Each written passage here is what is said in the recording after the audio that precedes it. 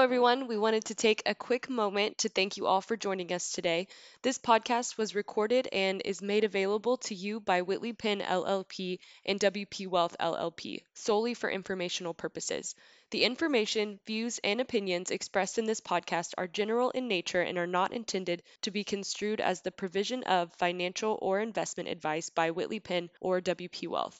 The information discussed in this podcast is accurate as of the day it was recorded, but may then become outdated over time. Please feel free to contact us if you have any questions, comments, or concerns in regard to the content presented. Thank you again for tuning in, and we hope you enjoy this episode.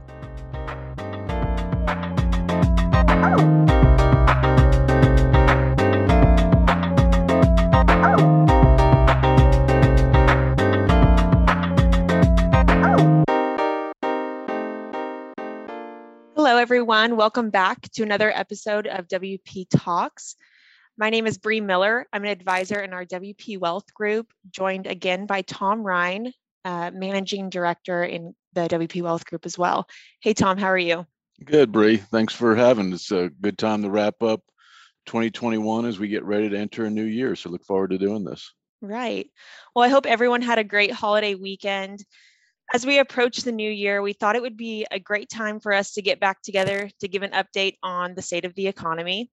Last time we met was late summer, and we had a lot of discussions around a few large topics and themes we are experiencing as we moved out further from the economic shutdown and continue to navigate through a global pandemic. Some of these topics included inflation, interest rates, new legislation, and really, risk appetite of investors and some of the trends we were seeing in the marketplace in light of that. So really, a lot of these topics remain very relevant and concerns we're discussing internally and as a group and with clients every day. So, we thought we've got a bit more clarity on some of these items, and so wanted to get us back together for an update. And with this information, Tom, get your opinion on where we're at, where we're headed, and what are some takeaways from this with investors and how we're all trying to navigate it. So, you can hardly turn on the news these days without headlines reporting some kind of current data point that's record breaking, either on the positive or negative end. For instance, we know November CPI data came out and US inflation rate is at 6.8%. It's the highest seen in nearly 40 years. The PPI data came in at 9.6% from year over year, which is the highest level going back to November of 2010. So clearly, a real concern for persistent inflation. We did receive some positive data on unemployment. November's unemployment fell to 4.2%. Unemployment claims dropped by 43,000 to 184,000, which is the lowest level in 52 years. So more evidence that the US job market is recovering from last year's coronavirus recession, which is positive. On the interest rate front, the 10-year Treasury yield is sitting at 1.494%. The Fed funds rate is currently still sitting at 0.25%. So still at all-time lows. And while the Fed did come out earlier this month with plans for adjusting interest rates, there's going to have to be some aggressive movement in order for us to realize a positive real rate of return. So, what are your takeaways from some of these data points that I just shared, Tom? Yeah, and really all that information is kind of all over the board. Really, a lot of mixed messages. If you look at some of the inflation numbers, and think about that in from a real return type standpoint, you would think that things are going very robustly, but we also got some information that the projection for GDP growth next year is looking to slow. So the takeaway of all that is that we are living in a negative real world, whether that's negative real returns or negative real wages. Even with those large increases in wage growth and things like that, the effect of inflation is taking a lot of those benefits away from consumers, and it's going to be really interesting. As we look in a situation where there's 11 million job openings, which kind of gives some indication of where the economy's at.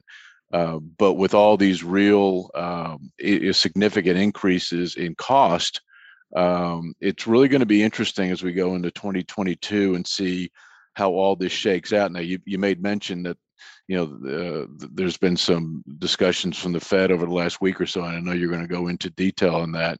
But you would think that there's going to have to be some significant movement on monetary policy in order to curb some of these outliers as far as CPI and PPI and those numbers that you've mentioned earlier. Right. Yep.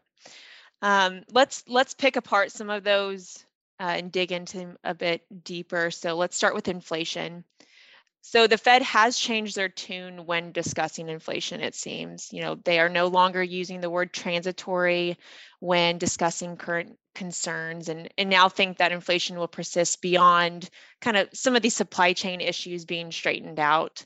I mentioned earlier this month, Chairman Powell laid out the Fed's plan to start addressing rising inflation. They've begun to taper some of the open market asset purchasing by $30 billion a month. What was $120 billion now being curbed by $30 billion a month to be completed in March of 2022. They're also projecting 3 rate hikes in 2022, with timing dependent on reaching maximum employment standards, which hasn't been defined, but is kind of a moving benchmark that they're looking at. So from a long-term perspective, this is positive to help solve for inflation. But in the short term, we talked about earlier November CPI data showing U.S. inflation rate up 6.8%, and then the PPI at 9.6%. So how does this information translate into expected earnings for businesses and then in turn their stock prices? Yeah, the 2 data points that you mentioned, I think, are really relevant as it relates to corporate earnings. I think the pressure will be on or the outlook of this will be a squeeze in corporate profits, and for a couple of reasons. One, you made the point that the CPI, or the inflation rate that most closely links to what consumers spend, was up 6.8%. And then correspondingly, the PPI, which is the cost that producers recognize, was up almost 3 full percent higher at 9.6%. So it's indicative is that at least to this point, businesses have not been able to pass on the rising costs that they're seeing in both labor and materials in order to produce goods and products to the consumer. And if a business is not able to pass on their cost and maintain their level of profits, well, then the takeaway is the profits have to go down. We're already seeing and you had mentioned the pressure that we're seeing in the employment market with a 4.2% unemployment rate, but still 11 million job openings. I think that just bears further that we're going to see continued pressure on wages going up.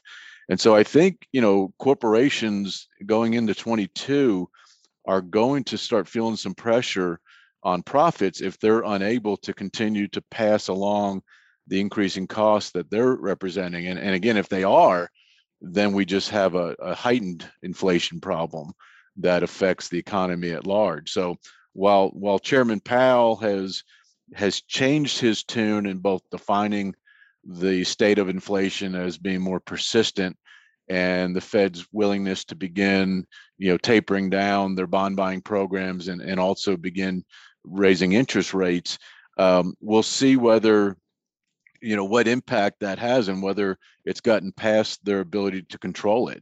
At the same time, we're seeing projections of slower GDP.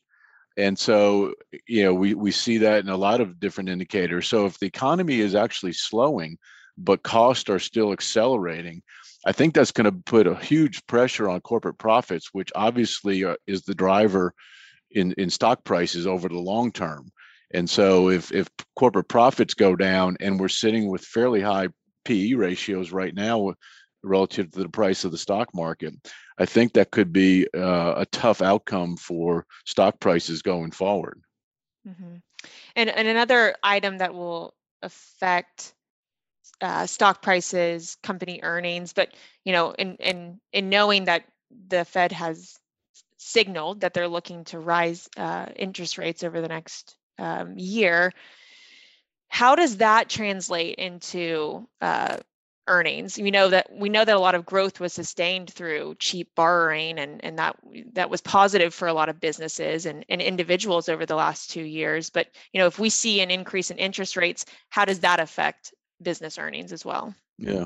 So if in fact, the Fed is able to raise rates, and there's a big question mark there because there's just so much debt that has been taken out in the last many years, and that's at all levels. That's on the individual side, the business side, state and local governments, federal governments, and sovereign nations around the world. The level of debt is just astronomical. A lot of that was used to combat COVID and shut down the economies, but a lot of it was just shifting in policies and how people felt like they needed to operate in the environment. And when interest rates were essentially zero and the amount of credit was unlimited, a lot of business models were built on very cheap, low cost cost of capital. And so if rates begin to move up, it's going to take a bigger proportion of available cash flows in order to service those debts, because most debt that's been issued in recent years is on some type of variable nature that is tied to some index versus fixed rate financing. So as Chairman Powell is able to move the discount rate and the other borrowing cost, the marketplace will adjust in all types of credit. And so again, it's just going to take a bigger share of available cash flows, available profits on the private sector, in the business sector. And then on the government sector, it's going to take a bigger share of tax revenues, both on the state and local and federal level, which is going to put pressure on future growth. So it will have the effect of being less stimulative, taking more available resources for productive growth away, and committing it to servicing prior business activities, if you will, which that debt was used for. So I think, again, like other profits, it's going to have an impact on profitability and the ability to grow and sustain a level of growth that we've been used to. And I think we'll have negative impact on stock prices as well. Mm-hmm. You mentioned the pressure for growth.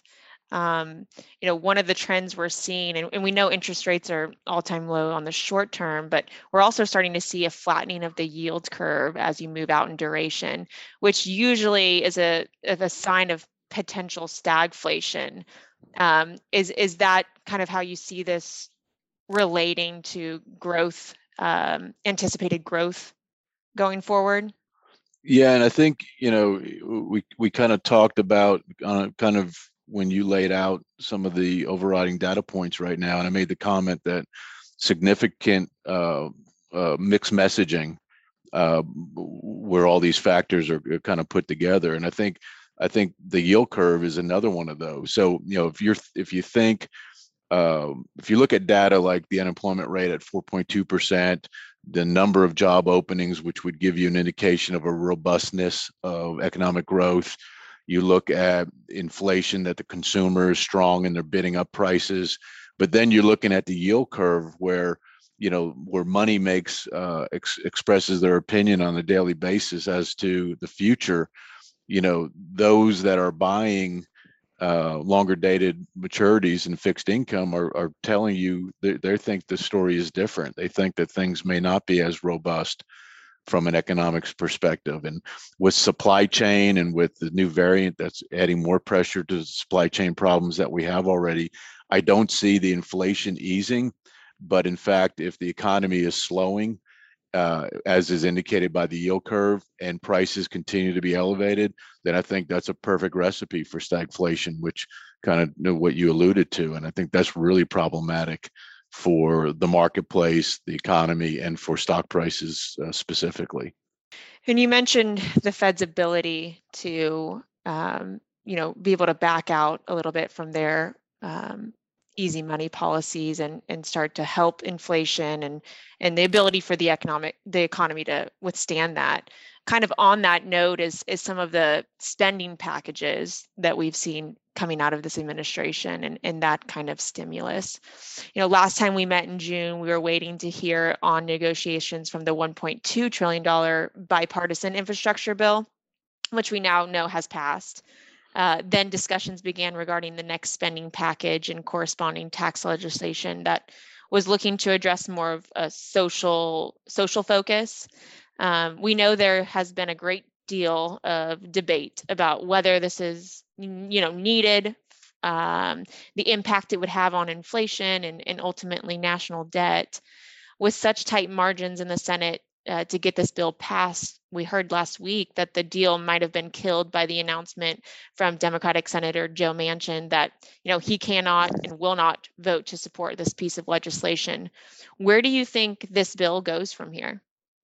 That's a great question. I know that's very true, and I think that was a big blow to the Biden administration last week. They've been so many news reports over the last many months about where they were with Manchin, and he was influencing the recrafting of some of the provisions of the bill, and it would lead you to believe that there was progress made. So when he dropped that announcement a week or so ago, it really kind of did put the Democrats on their heels on that. What we've heard the week leading up to Christmas is that they're still working hard to try to craft some bits and pieces of that legislation that could be put back together and maybe garner his support.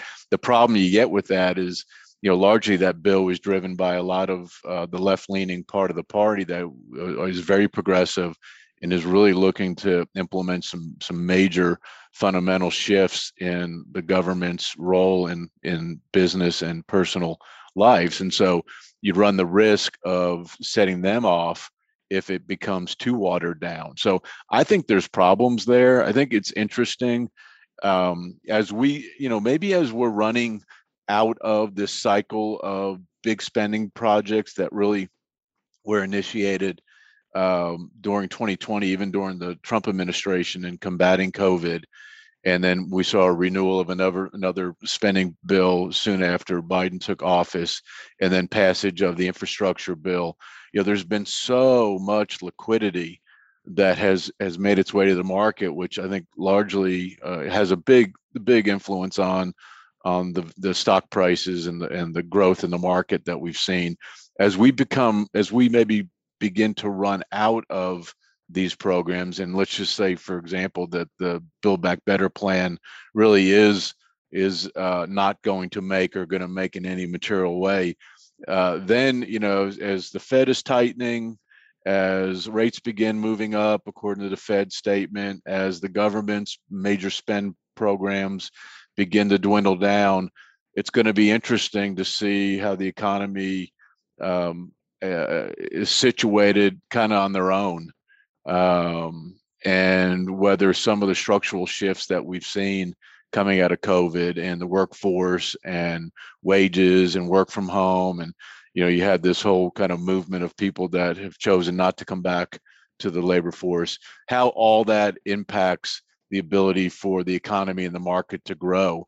But I think as we move into 2022, as we move into a midterm election cycle, you're going to really see how the American people are viewing. I mean, we see the poll numbers, and you can make your own opinion as to whether the American people are supportive or not of some of these policies. But once you turn that corner and get in the middle of an election cycle, a lot of these things that are hot and heavy in the media right now fall away because they're not necessarily popular and talking about tax raises and things like that. So I think we're closer to the point where the economy is going to be acting independently, and it's going to be very interesting to see whether some of these dynamics start falling into line and looking more traditional, or whether we have this big disconnect that we're seeing out there, and stock prices continuing to elevate, even though we're not necessarily back to pre-COVID levels of business activity right now. right? This whole, new normal that we hear about, and really what does that look like from a economic standpoint going forward? It's interesting, we mentioned all this uncertainty and, unknown moving into 2022 and inflection points with policy changes that, will have a large impact on investors, whether it's to curtail inflation or, potential tax reform, yet we continue to see a continued appetite for risk. And you mentioned, the market sitting at such elevated pricing right now, despite a lot of disconnects. What do you take from this? A lot of the risk appetite that aided in driving the markets to the level right now. Certainly, we're encouraged by low interest rates and maybe some of the stimulative programs that came out of Washington, both from Treasury and from the Fed. It fueled a new class of investors that really weren't present prior to COVID. The evolution of Robinhood, the meme stocks, a new class of investors that's very tied into social media, participated and benefited to a large degree of this run up. What this investor class hasn't seen yet is a tough time in the market. They'll be interesting if some of these economic dynamics start turning negative or more negative, if you will, and it starts impacting stock prices. Whether the appetite for risk is fleeting, and whether some of these loose or newcomers to investing flee the market, and whether that compounds the impact on stock prices. What we know is that over the history of the equity markets, they don't have to seem rational at certain times, but at the end of the day, they typically become rational. You just don't know when that's going to occur. So there's no doubt that there's still an appetite to take risk, that every time there's been a sell-off, it's been matched with an interest to buy on the dip, if you will. But we really haven't had a material market decline. And there's probably 100 reasons why you could think that there should be one. But there has not been at this point. So I find it very interesting to see how the cryptos and how the meme stocks and how this really isolated group of the large growth technology stocks that seem to be carrying the weight of the market do with so many new novice investors into putting money into them. If we get some type of event that creates a disruption in confidence, very interesting to see how they'll respond to that. But today it still feels the same, that every time there's an opportunity, new money is making its way into the market. That lasts until it doesn't, and when it doesn't, it's typically pretty painful. Mm-hmm. Well, with that, I'm going to ask you every advisor's favorite question. If you had a crystal ball for 2022, what would you expect? And I'll caveat this by saying my crystal ball isn't any better than anybody else's. And somebody tells you theirs is, they're telling you a story.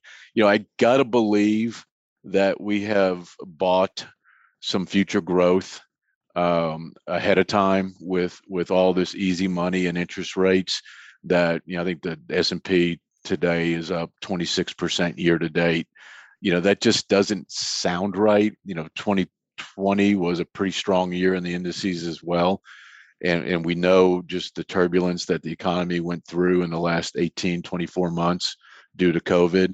It just doesn't feel right. It doesn't mean it can't happen, and obviously it did.